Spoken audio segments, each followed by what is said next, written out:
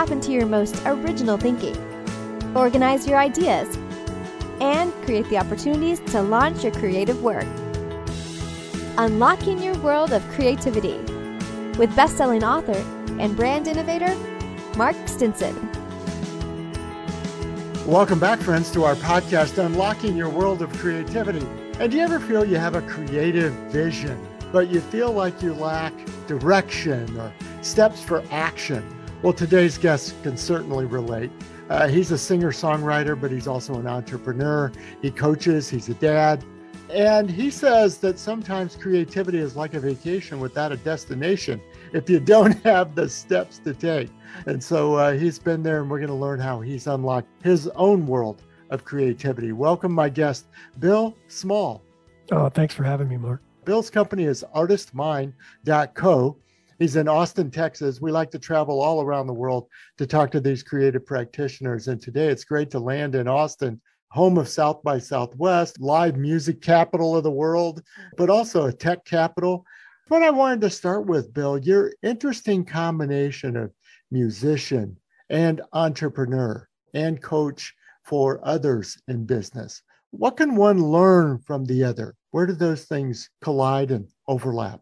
I think the biggest place is that, unbeknownst to me, when I started in my 20s on my journey, or really even before that, on my journey of wanting to be a professional musician, I had no idea that I was running a business. I didn't have a clue. I thought that didn't happen until later. You know, back in those days, the goal, I think, was always get a record deal. And I thought, well, if you get a record deal, then I guess you have a business, or you're part of their business. I still didn't really know how it worked. I didn't really get that just by me saying, hey, I'm going to go play music and I'm going to ask people to pay me money for that I had my own business. So when I look back years later, I realized I've been failing miserably at business for years. So I ought to be able to help some people not do that. There you go. I think back to some of our previous guests. Joanne Butcher talked about a very similar thing in film, that filmmakers often don't think of, you're pitching to raise money, just like a startup company. Or Jake Brown talked about this in books. It's like, well, if you're trying to make money in books, otherwise you're just writing, in your journal. Right. And you know what? That's fine too. And it's great to be creative in whatever way you are. And, for me, I'd be happy to make music and not necessarily put it out, I guess. But if I'm going to put it out in the world, I need to take the case that, hey, I do have a business. So then I have to create other things around that, especially my own expectations of what do I want to do with this business of mine. And maybe it is about expectations. I think about the people who say what you said. It's like, well, I just want to make music, but there's also this do what you love and the money will follow kind of attitude. But some people feel, well, as soon as I make it a business, does it take the love of the music away? I have experienced that. I think mostly that came from, I had a habit for a long time of taking work inside of the greater sphere of music and entertainment that I knew I could do that paid money, even if maybe it didn't end up being work that I wanted to continue doing. So I love, you can't see it if you're listening to the audio version of this, but Mark, you have this awesome picture of Criterion Recording Studios behind you. And I was in the studio business for a while. I've always had studios in my house, but I actually got one outside of my house for a while. And I've worked in my house a lot, and realized after a time of trying that while there's things I love about recording music and making records is just one of the most fun things ever, and I'll never stop doing it, being in the studio business was not fun for me. There are people who that's fun. That's fun for them. They should do that.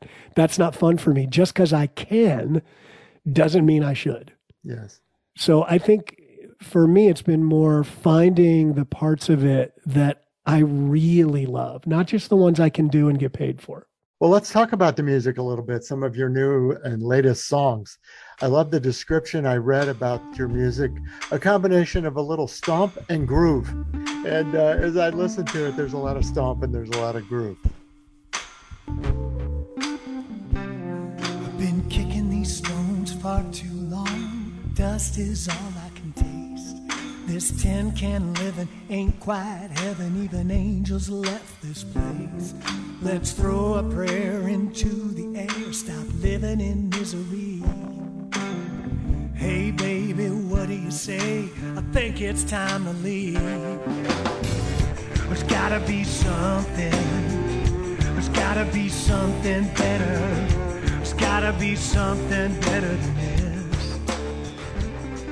No steady work, no I, like so many other artists, all of a sudden found myself locked up with no gigs in the spring of 2020.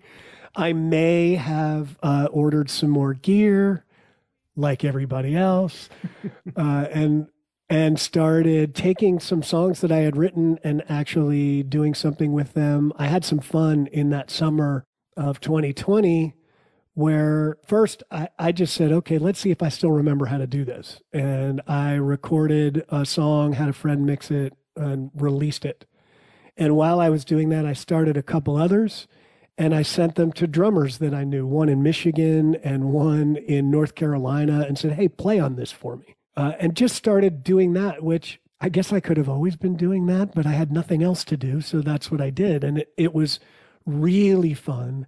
And it kind of re-engaged me in this process of making singles as opposed to collecting songs to at some point raise money for and then make an album.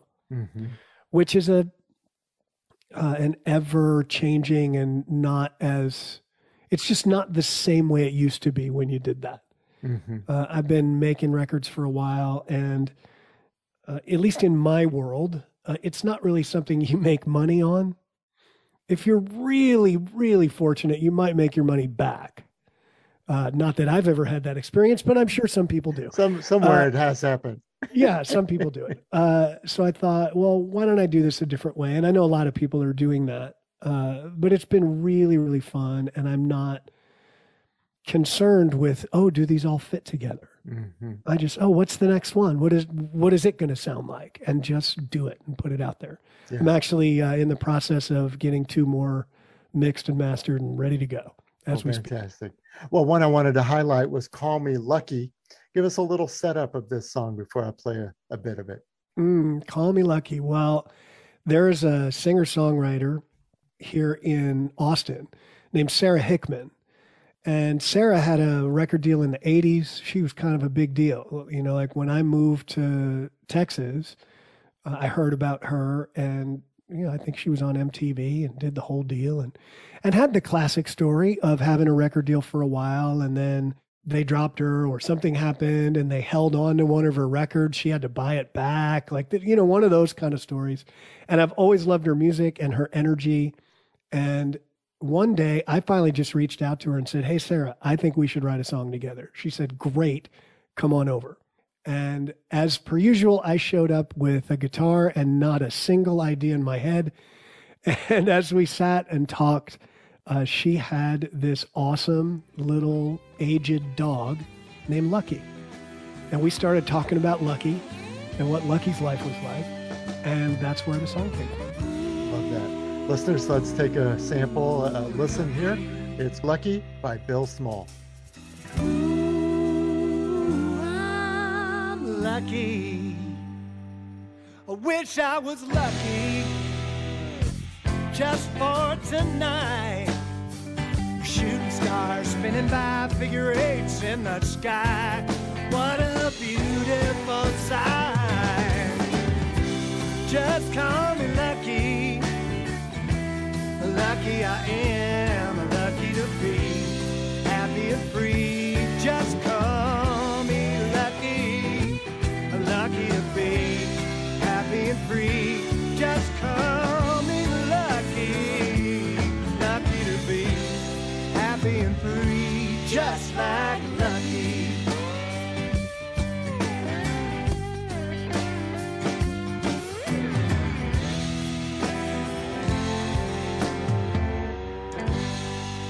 All right, fantastic. Well, thinking about that creative process, Bill, I love the collaborative A lot of times we imagine, especially with singer-songwriters, you're sitting on a bench, you're all by yourself, or a painter is in the basement or in their studio doing this lone work, or these lone inventors in the lab. But I think you've described something that we've often picked up on, and that is collaborators, wherever they come in the process, have a lot to do with helping get our work out. Yeah, quite honestly, I think I've always wanted to be that lone person at the bench writing the song, and maybe even thought I was supposed to be.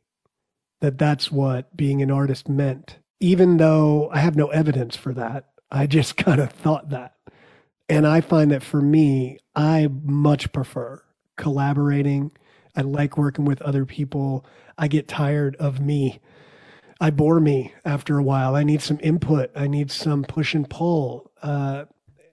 Almost every song that I've written in the last couple of years has been a collaboration of some sort. I even have two that I recently, this may sound funny from a 55-year-old man, but I recently completed my college degree from Berklee College of Music that I started back in the 80s.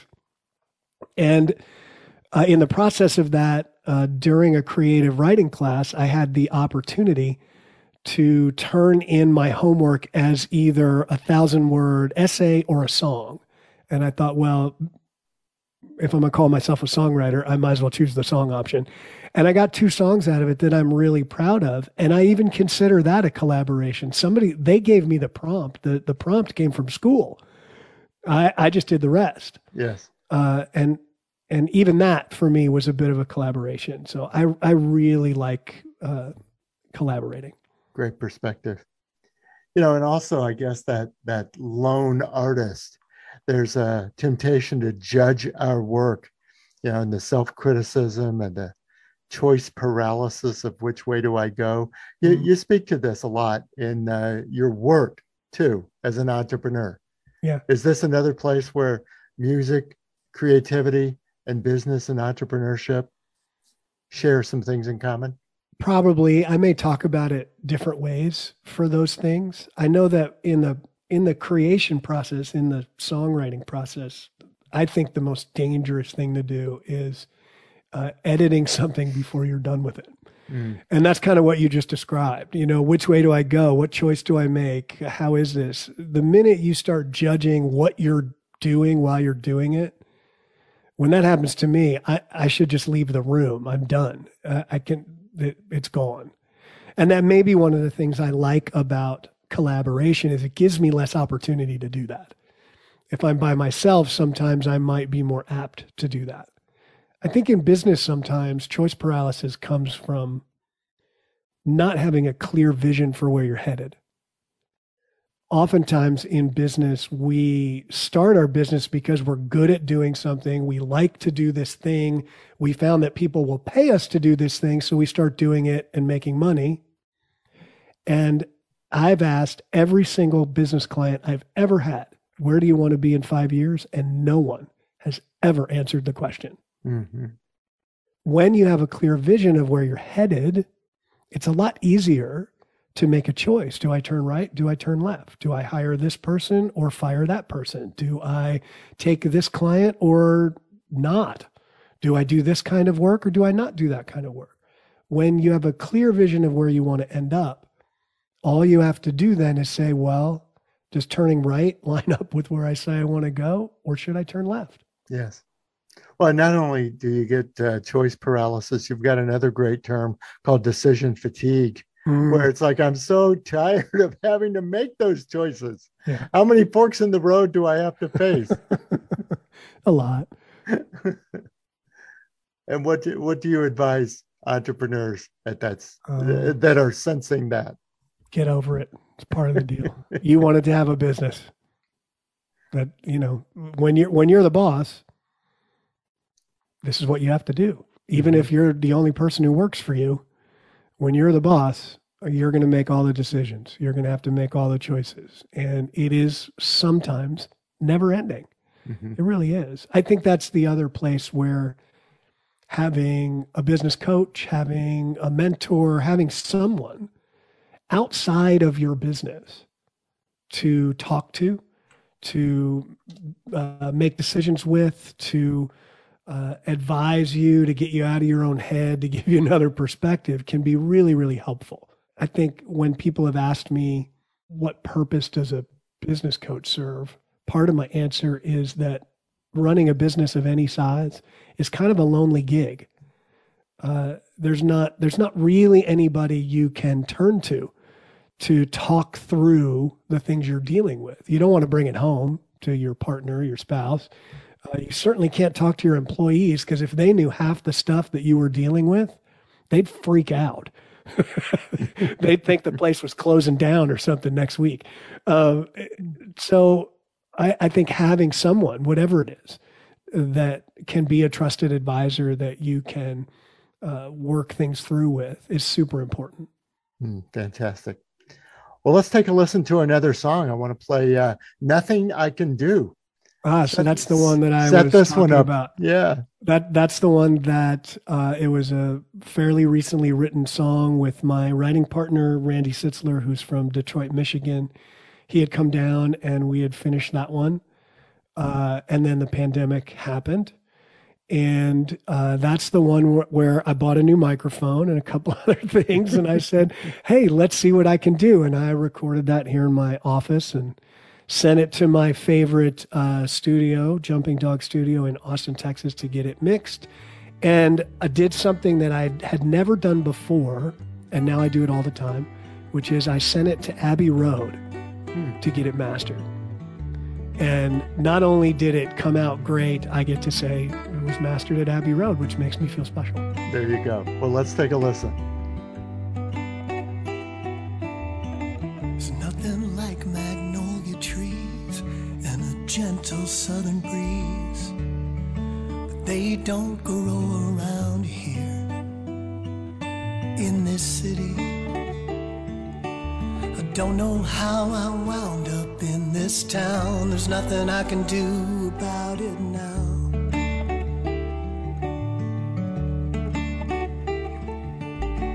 She was sitting on the steps of her front porch the day I left. I told her I'd be back in a minute. I didn't plan to let her down. There's nothing I can do about it now. There's nothing I can do about running away. I didn't mean to go, but I couldn't stay. There's nothing I can do to make it right. Standing all alone in the middle of the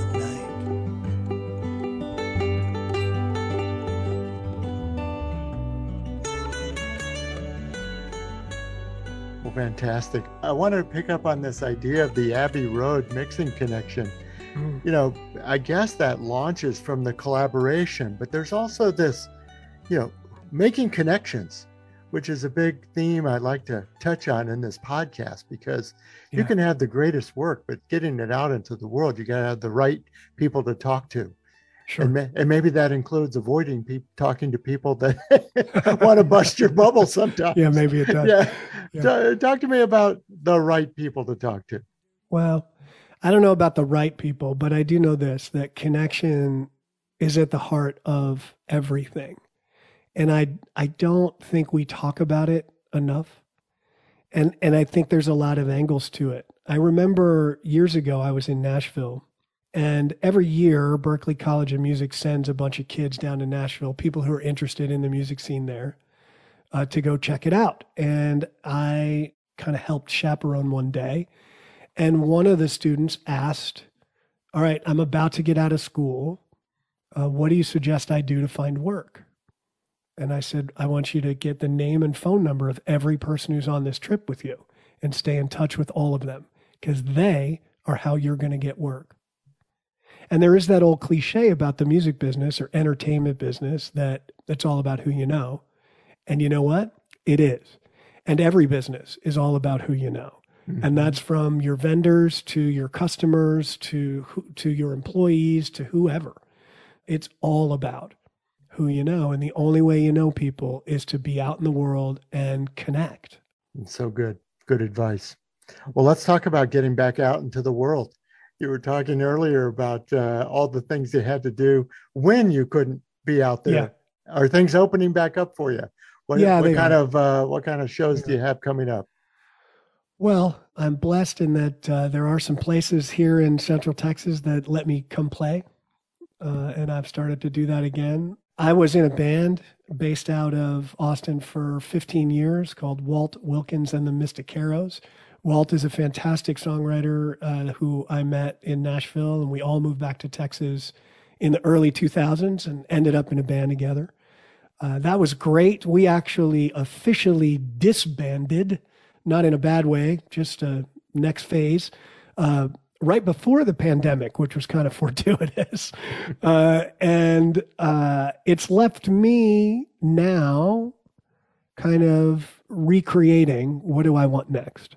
So I'm still in the process of that. I'm taking some shows where I have to put a band together and go play, and taking some shows where I show up with a guitar, and taking some things where I show up and play with other people. So I'm kind of seeing what feels good right now. Yes.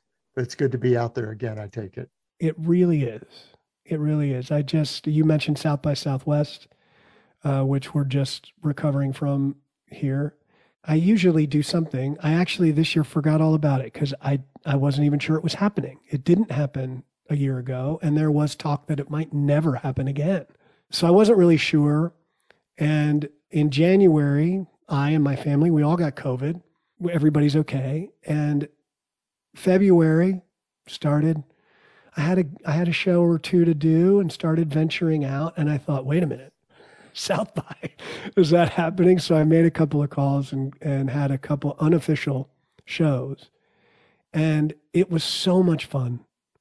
The energy of that and all the people in town, and seeing people I hadn't seen for quite a while, people who normally come here a few times a year and haven't been able to. And it was a really, really beautiful thing. And I walked away really thinking about connection, just like we were talking about, and reconnecting with people through music.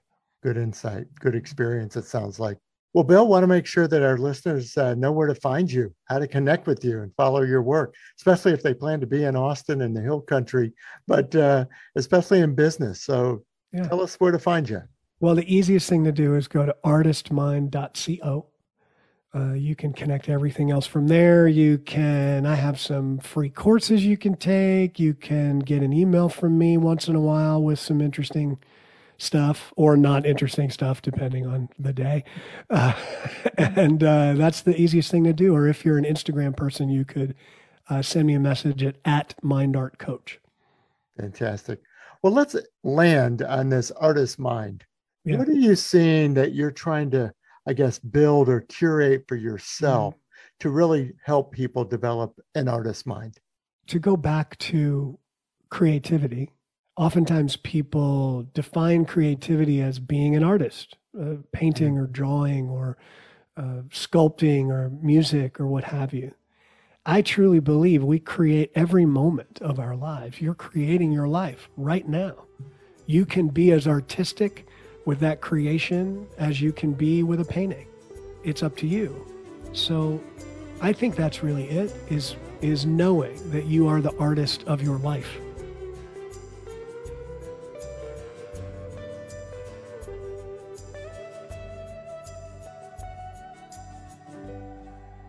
Well, Bill, can't thank you enough for sharing your insights and your experience, and most of all, your music.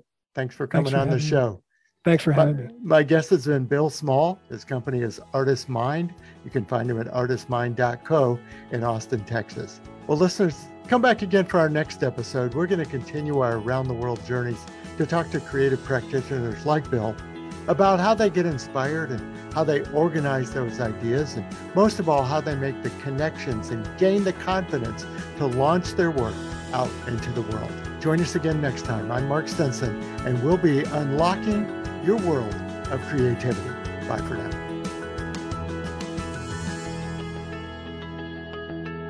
Unlocking your world of creativity. with best-selling author and brand innovator Mark Stinson. This program was produced by BSB Media, creators of IntelliKey Leadership Stories, Unlocking Your World of Creativity, and thepeaceroom.love.